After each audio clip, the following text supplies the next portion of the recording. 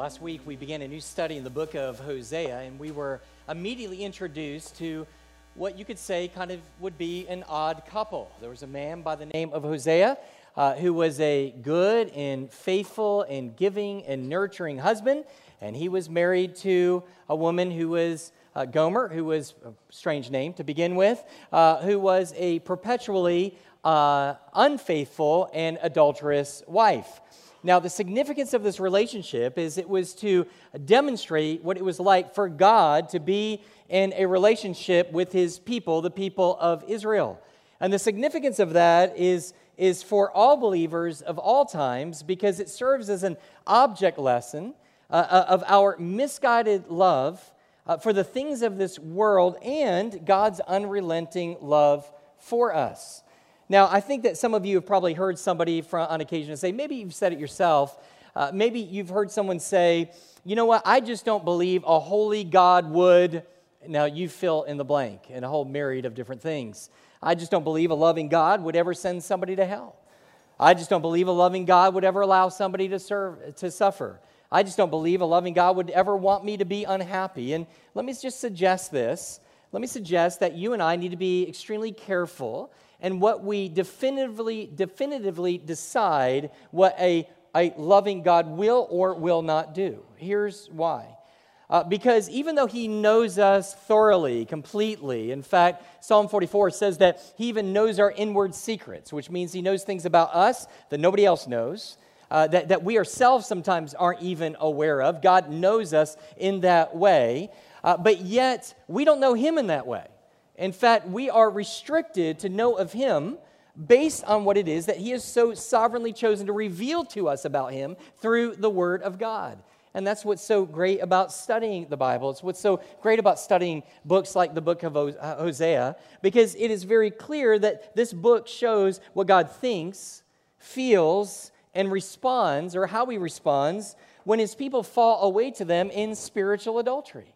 In other words, in chapter 2, we see what our loving God does when He seeks to draw us back to Himself when our hearts have gone astray. And so, as you see this morning, we're going to be taking of the Lord's Supper, but let's allow the Word of God to teach us exactly what it is that God does, that a loving God does to draw you and I back to Himself when you and I go astray after other gods. So, three things we want to point out this morning. Number one, He extends mercy. He extends mercy. Look, if you will, beginning in verse 2. It says, plead with your mother, plead, for she is not my wife, and I am not her husband. A better way, I think, to be able to speak that is as a question for, is she not my wife, and am I not her husband? That she put away her whoring from my face and her adultery from between her breasts.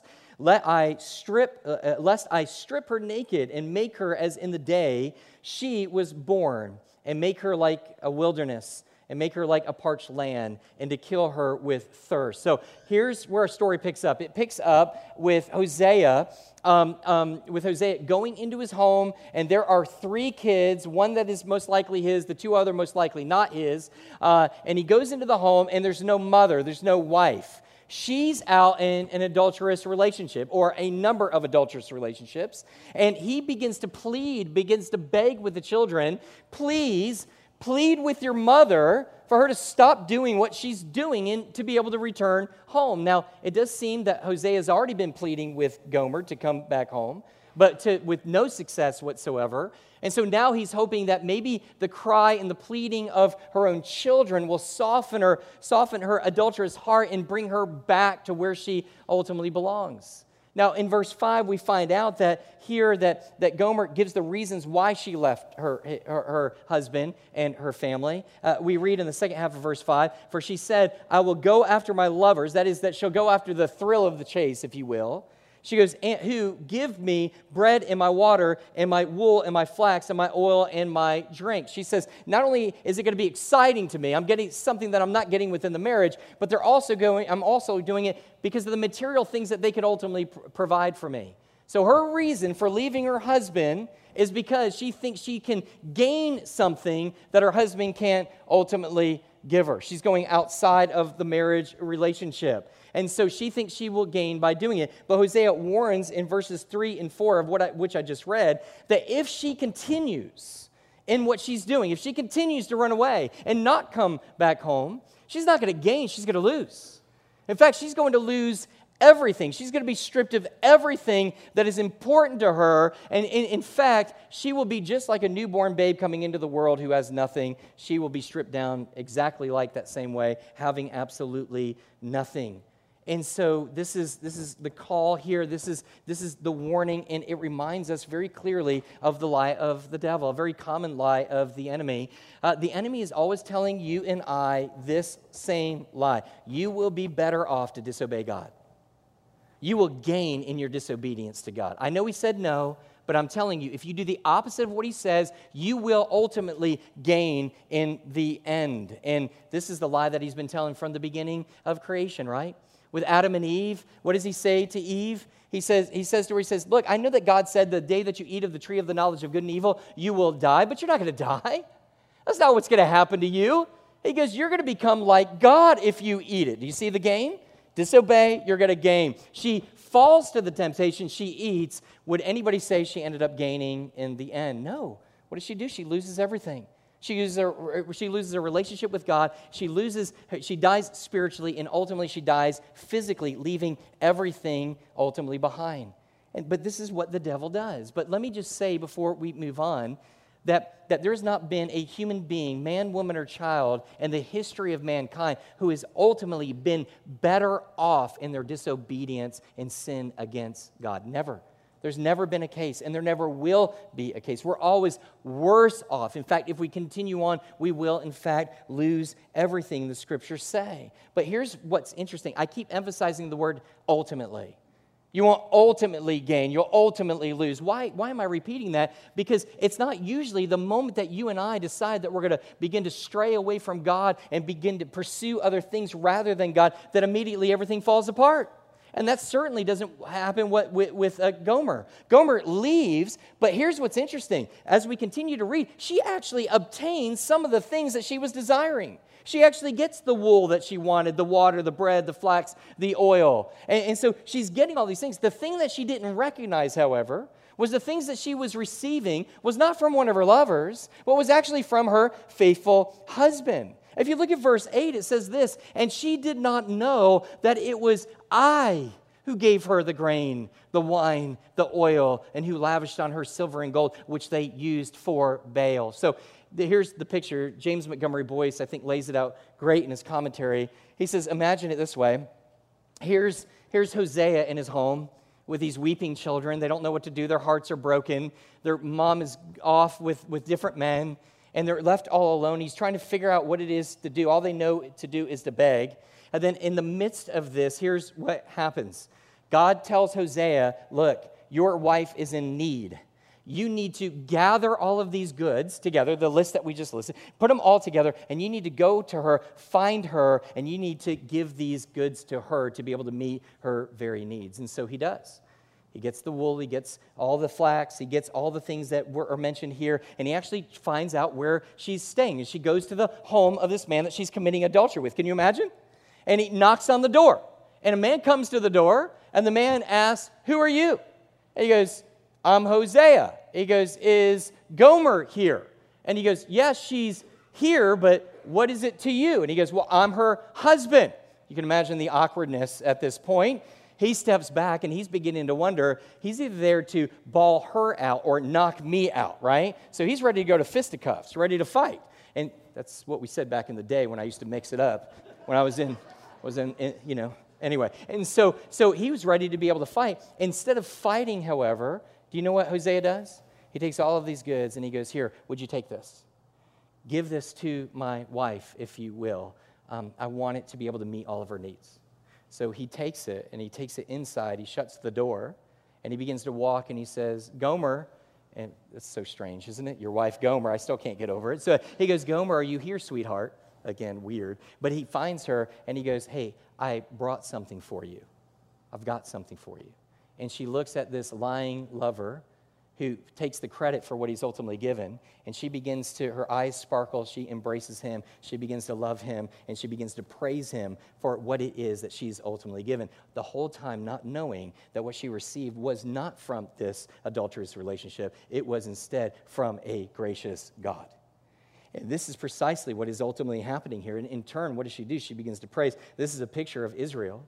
Israel at this time had left their worship of God and now was worshiping the Baals, that is, the Canaanite gods of old. And there's actually not just one Baal, but a number of different Baals, a Baal of rain and a Baal of the harvest and all these things. And because they want these things more than they want God, they're praying to these false gods to be able to ultimately give it to them. And as they pray, guess what happens? They actually receive it. The rains come, the crops grow, they harvest this massive harvest, they bring it in. They have enough not only to feed themselves, but to be able to sell in exchange for gold and silver. And then to top it all off, they take that gold and silver and they give it back to these Baals as an act of worship, as though it was the Baals that gave it to them. And God sits back and he says, no, the things that you ultimately received was not from your false God. It was from me. It was from me who ultimately gave you all of these things. It was not, and it's not because that you are good. It is because ultimately what? God is good. You know, all of us have sat back probably on a time, and I hope we have, if you've been Christian long enough, that you've not known other brothers and sisters in Christ, that you saw them going astray. You saw them doing things and making decisions that were absolutely contrary to the clear teaching of the Word of God. And I pray that you are the type of believer that does what Galatians tells us to do, and that is in love and in truth, go to them and say, bro, what you're doing is not going well. It will not end well if you keep doing this. I hope we're that kind of church, right? I hope we're not the kind of church that just comes and says, everybody just mind your own business, let people sin as is. I hope we love each other enough that we can confront each other in love and go, bro, I love you so much. I got to tell you, if you keep going in this way, it is not going to end well with you. And if you've ever done that, and I've done it countless numbers of times, here's what's strange about it. Usually that person leaves from the conversation that we have and their head doesn't fall off from that discussion. They don't walk out and their car blows up. Or their house begins to fall in. They walk out, and guess what? No lightning strikes. Life keeps going on. In fact, nothing bad happens. In fact, sometimes good things begin to happen. The person running from God immediately after seems like they're more happy than ever before, that they've received everything that they were ultimately seeking for. But that's the problem. But then they sit back and they begin to think, and they might even look, and they've even come back to me, and maybe they've come back to you and say, bro, you were wrong in this whole thing. This was the right decision for me to go this way. I could not be happier. Things could not be better. And one thing that we have to warn individuals like this is, hey, bro, you're going in that direction, but you're not being blessed because you are doing good. You are doing evil. You are being blessed because God is extending His mercy and His grace to you, and despite the fact that you are doing what is wrong. So just as Hosea felt the pain of his wife's adultery, so God feels. So God feels pain of our betrayal. But God in His love does not always instantly go off on us. He doesn't instantly discipline us. Instead, one author says, whereas you and I might respond to betrayal with resentment or spite or anger, God responds with mercy in giving us what we clearly do not deserve. You say, well, why in the world would He do this? I think the answer is found in 2 Peter chapter 3 and verse 9. God is patient towards you and me, not wishing that any should perish, but that all should reach repentance. He's patient. He's good to us, so that we would sit there and go, wait a minute, in light of my sin, God is still good to us. It's to be able to turn us back. Christian, do not misinterpret God's mercy that He extends to you when you are pursuing sin as though God is pleased with you. God is not doing it because He is pleased with you. It's not a sign of His approval, but is the desire that His goodness would lead you back to repentance and lead you back to Him. So the first thing He does is He extends mercy. The second thing that He does is He creates barriers. And so notice this and track with me the kind of the way of thought. She wants to go off, get something she's not getting from the relationship. She goes off. She begins to receive some of those things, but guess what's happened? It's not coming from her lover. It's coming from her husband. It's coming from God himself. So we need to take note of that. But understand something. This will not last forever. God will not continue to extend that grace and mercy in that same way. He will, be assured, if we don't respond to his goodness and repentance, he will come after us sternly through his loving discipline to be able to discipline us so that we do not ultimately destroy ourselves. God is not in the enabling business. He's not going to give you what you want to enable you to continue in idolatrous sin. He's just not going to do it. Look at verse 6. Therefore, I will hedge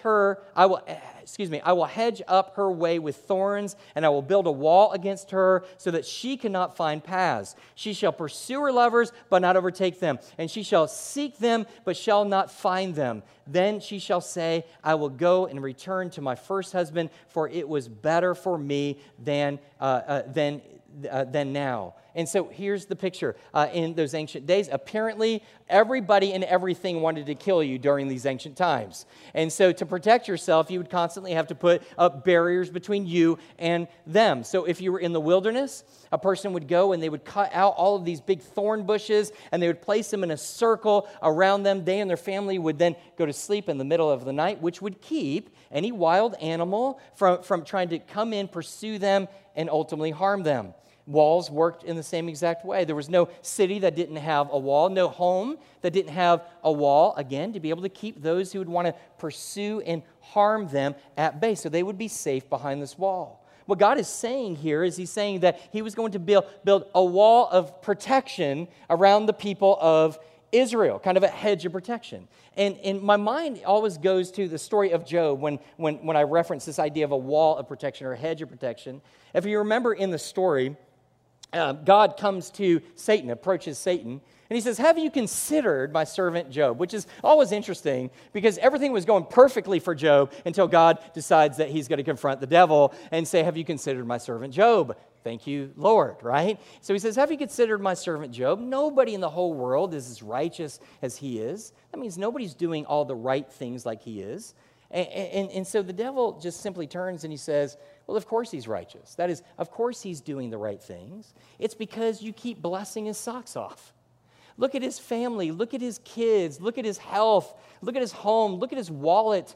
He's got all that he could ever hope for, all because you bless him because of his obedience. Here's what I tell you to do. You take away that hedge of protection around him. You let me in for a little while. You let me get at his health, at his children, at his wealth. And I'm telling you, he'll curse you to his face. But you see the illustration. The illustration is God does put up a hedge of protection to keep those who are seeking to pursue us and destroy us, to keep us safe from that enemy. And that's what's going on here, except for it's just the opposite. Instead of putting up these hedges of thorns and these walls to be able to keep the enemy from pursuing and hurting them, he's putting up the walls around them so that they're unable to be able to pursue and harm themselves as they seek after the things of their idolatrous hearts. So they can't get the very things that their idolatrous hearts want. Why? Because it's going to eventually kill them. So he actually puts this up. Isn't this what we do as parents? Look, there are times that you may have a safety system, you may have an alarm system, you may lock doors. What are you doing? You're trying to keep people from outside in. But sometimes as parents, you and I, we begin to try to build whatever walls we can to be able to keep our children from going wayward and taking and harming themselves. Would you agree? I mean, even with one of our daughters, I told this illustration some time ago, but only half of you were here at the time. And so let me share it with you again. We had one of our children literally was an escape artist. You could not keep track of this child. And this was true when she was in the crib.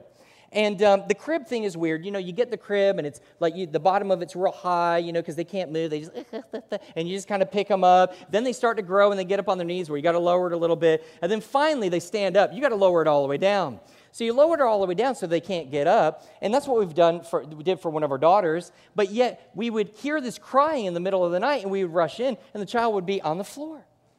Fell outside of the crib. Now, listen, I'm telling you, we didn't leave it down here. It was like right where her head is, like right above her head.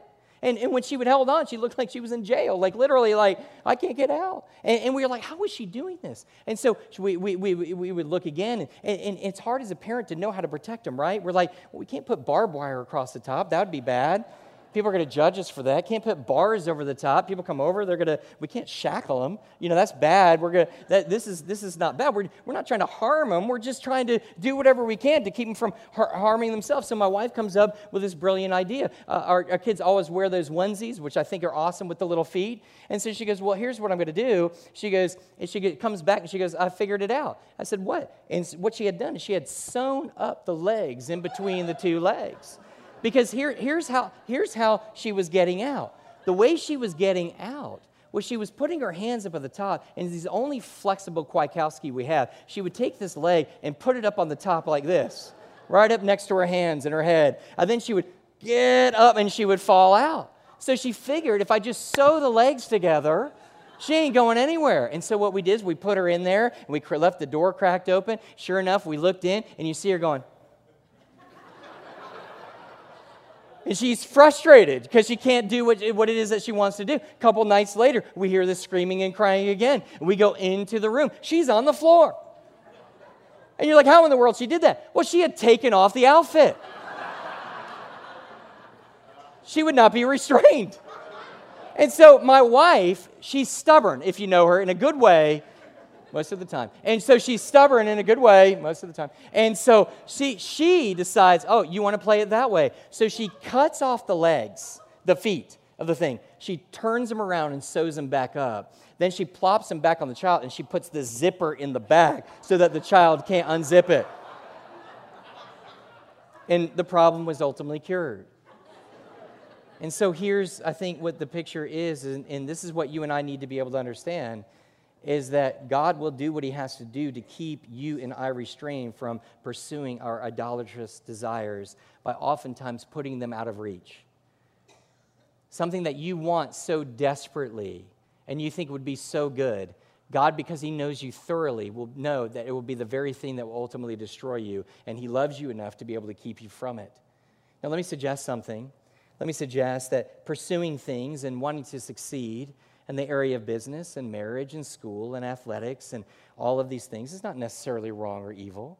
God doesn't want a bunch of apathetic people that don't try and give their effort and try to do what is right and try to succeed in life. In fact, hasn't he planted that in the heart of all of us? Even in the book of creation, he says, now be fruitful and multiply, right? He wants us to take the skills and abilities that we have and do the very best with it as we can in faithfulness and through success. So that's a thing that we would desire. So that in and of itself is not necessarily wrong. However, when the desire and the pursuit of these things becomes greater than our desire for God, God who is ferociously jealous for our affections will in fact keep us from those things. And one of the sure marks, I think, that and here's the struggle, when does that happen? Usually idols don't start off being idols in my life. They become idols in my life. I begin to want this and want that and try to struggle certain things. The next thing I know, I'm a million miles away from God, and I'm thinking, how did I get here? And now my heart is for these things and not for God. And so one of the sure marks, how do we identify it? One of the sure marks of those, that these things have become an idol in our life is based on how we respond when we cannot obtain them. When you can't get the promotion that you want, when you can't get the house you want, when you can't get the relationship you want.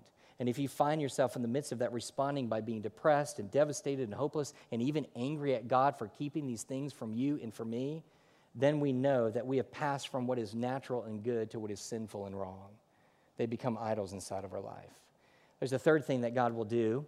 Not only does he extend grace or extend mercy, and not only does he kind of build barriers around keeping us from those things, but he will, if he has to, he will begin to take things away.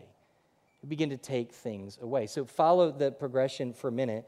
Here she is, and here she is in this particular place. Everything seems to be going okay. He extends mercy. That's not enough. He frustrates her. That's not enough. Now, at the end of verse 7, after he frustrates her and keeps her from these things and she's frustrated, she does come, at least to an intellectual response, where she says in verse 7, hey, I need to go back to my husband. I need to go back to him, and I had it better when I was with him than where I am now. But here's what happens. She doesn't go back. The text suggests that she just continues in her adulterous relationships, which is a reminder for you and I. You may say, you may feel, you may have the intentions of repenting and coming back to God, but that is not the same as repenting and coming back to God. Many people will say all the time, I got to get back in church. I got to get back committed. I got to get back serving. I got to get back in reading the Bible. But just because you intend to do those things doesn't mean that you have a repentive heart. It's what you do in the repenting that demonstrates whether it's sincere or not. So she gives lip service. We don't see a true repentance in her life at all. And so here's what God begins to do. He says to her, the problem is she hasn't hit rock bottom yet. So I love her enough to get her there. So he begins to strip things away. Look at verse 9.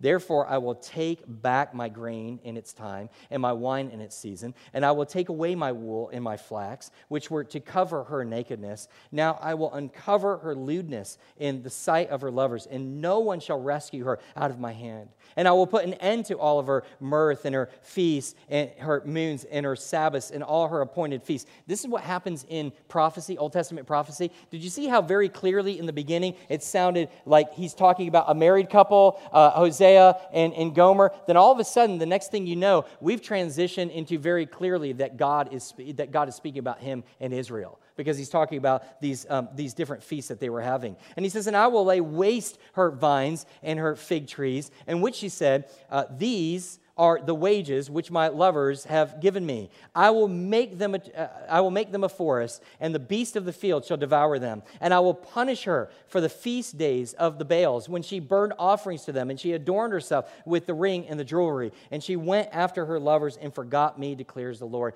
Do you see the drastic turnaround? And the beginning of the story was a woman who you would think had it all.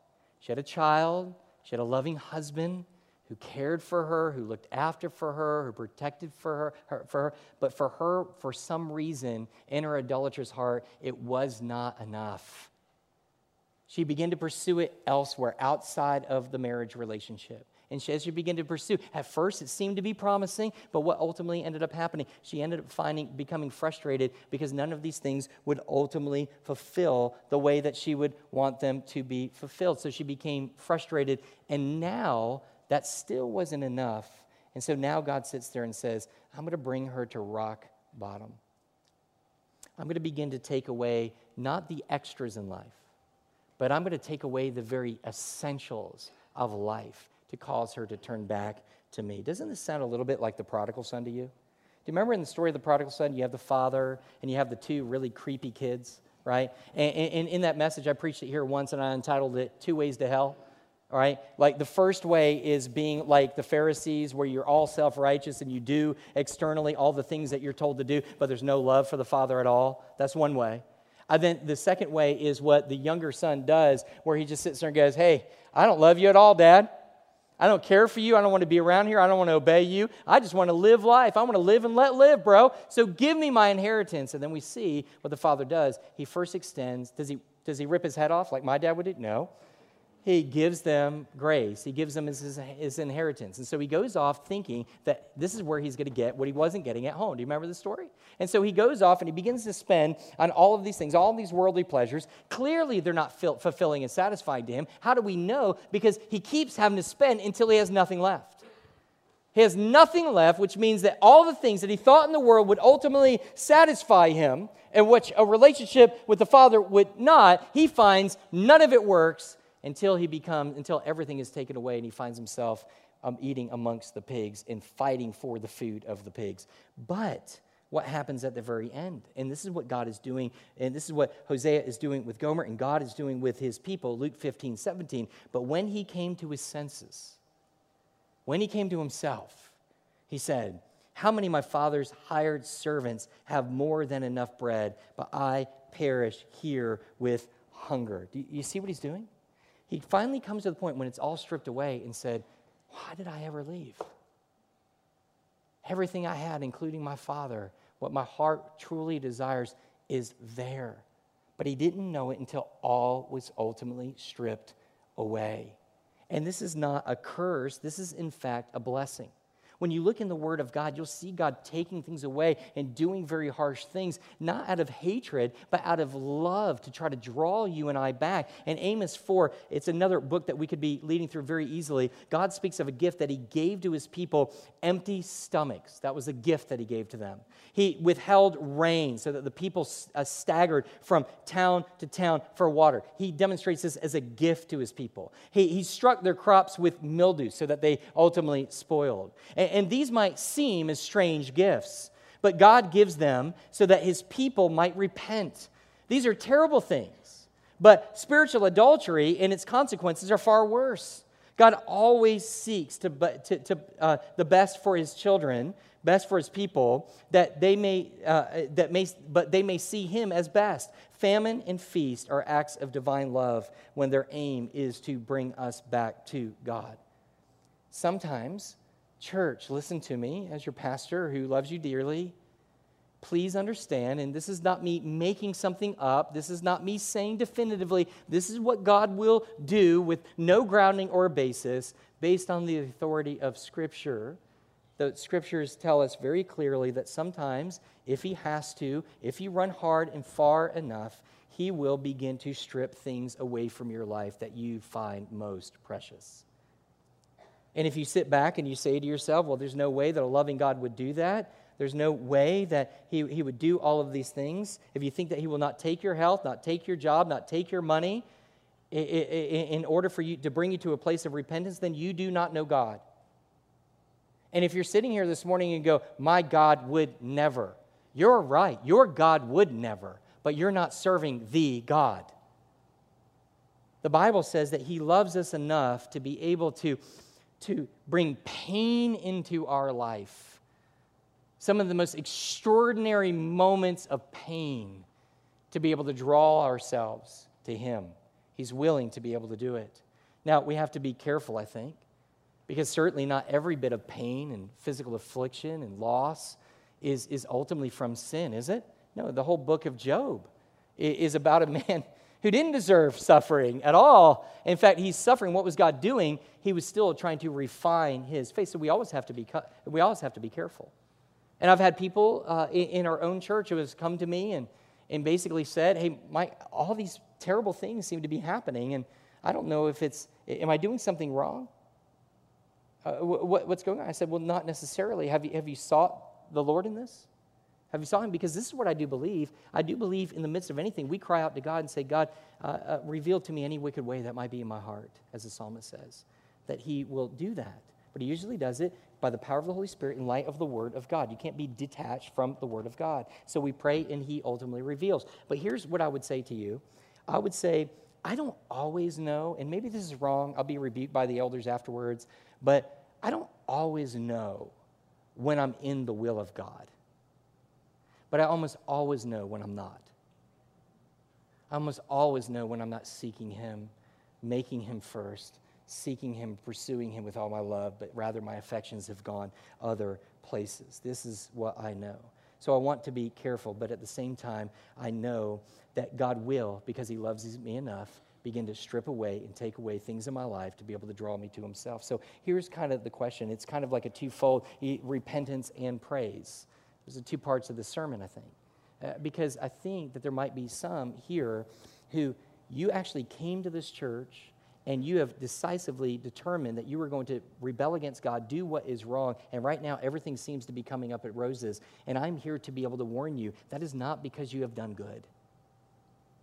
It is because you have a good God who is patiently waiting for you through his adding of goodness to be able to turn your heart back to him. There are some of you right now that are frustrated.